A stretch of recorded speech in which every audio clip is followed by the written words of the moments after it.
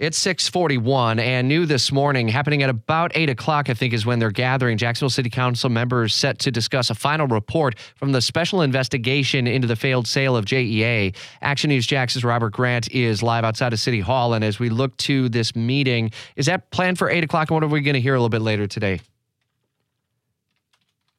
This morning, the committee going over that final report, as you mentioned, the special investigation into the failed sale of JEA.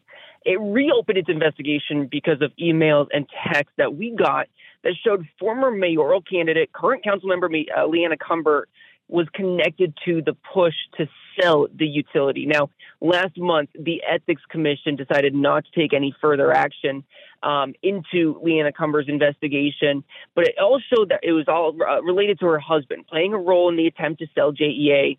Cumber herself said she had no conflict of interest regarding the controversial bid, but here's kind of what's important right now. This could all change the scope of how City Council moves forward with any kind of investigations of this nature. There was a big push to, instead of just looking into Cumber, look into rather the big picture, all of council as a whole, when this investigation and this special committee opened back up. So we expect to hear a little bit more about that with the final report, and then also how this could change moving forward, whether it's the Ethics Commission, whether it's Office of General Counsel, who exactly looks in and who has the power to look into these kinds of investigations, Rich. And Robert, this is only one track of a multiple-pronged investigation. This is not one that is done legally, but there are legal cases that are pending in the bigger picture failed sale of JEA.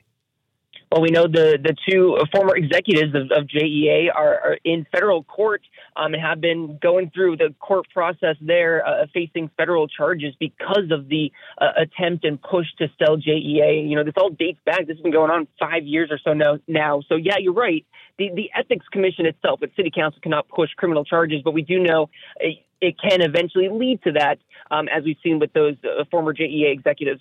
All right, we'll follow the story through the day today. If you're going to be away from the radio or TV, you can follow updates by getting our push alerts in the 104.5 WOKV app. Robert Grant will be on the story through the day. And again, tonight at 5 o'clock, full recap on Action News Jax on CBS 47, Fox 30. Robert, thanks. It's 6:44.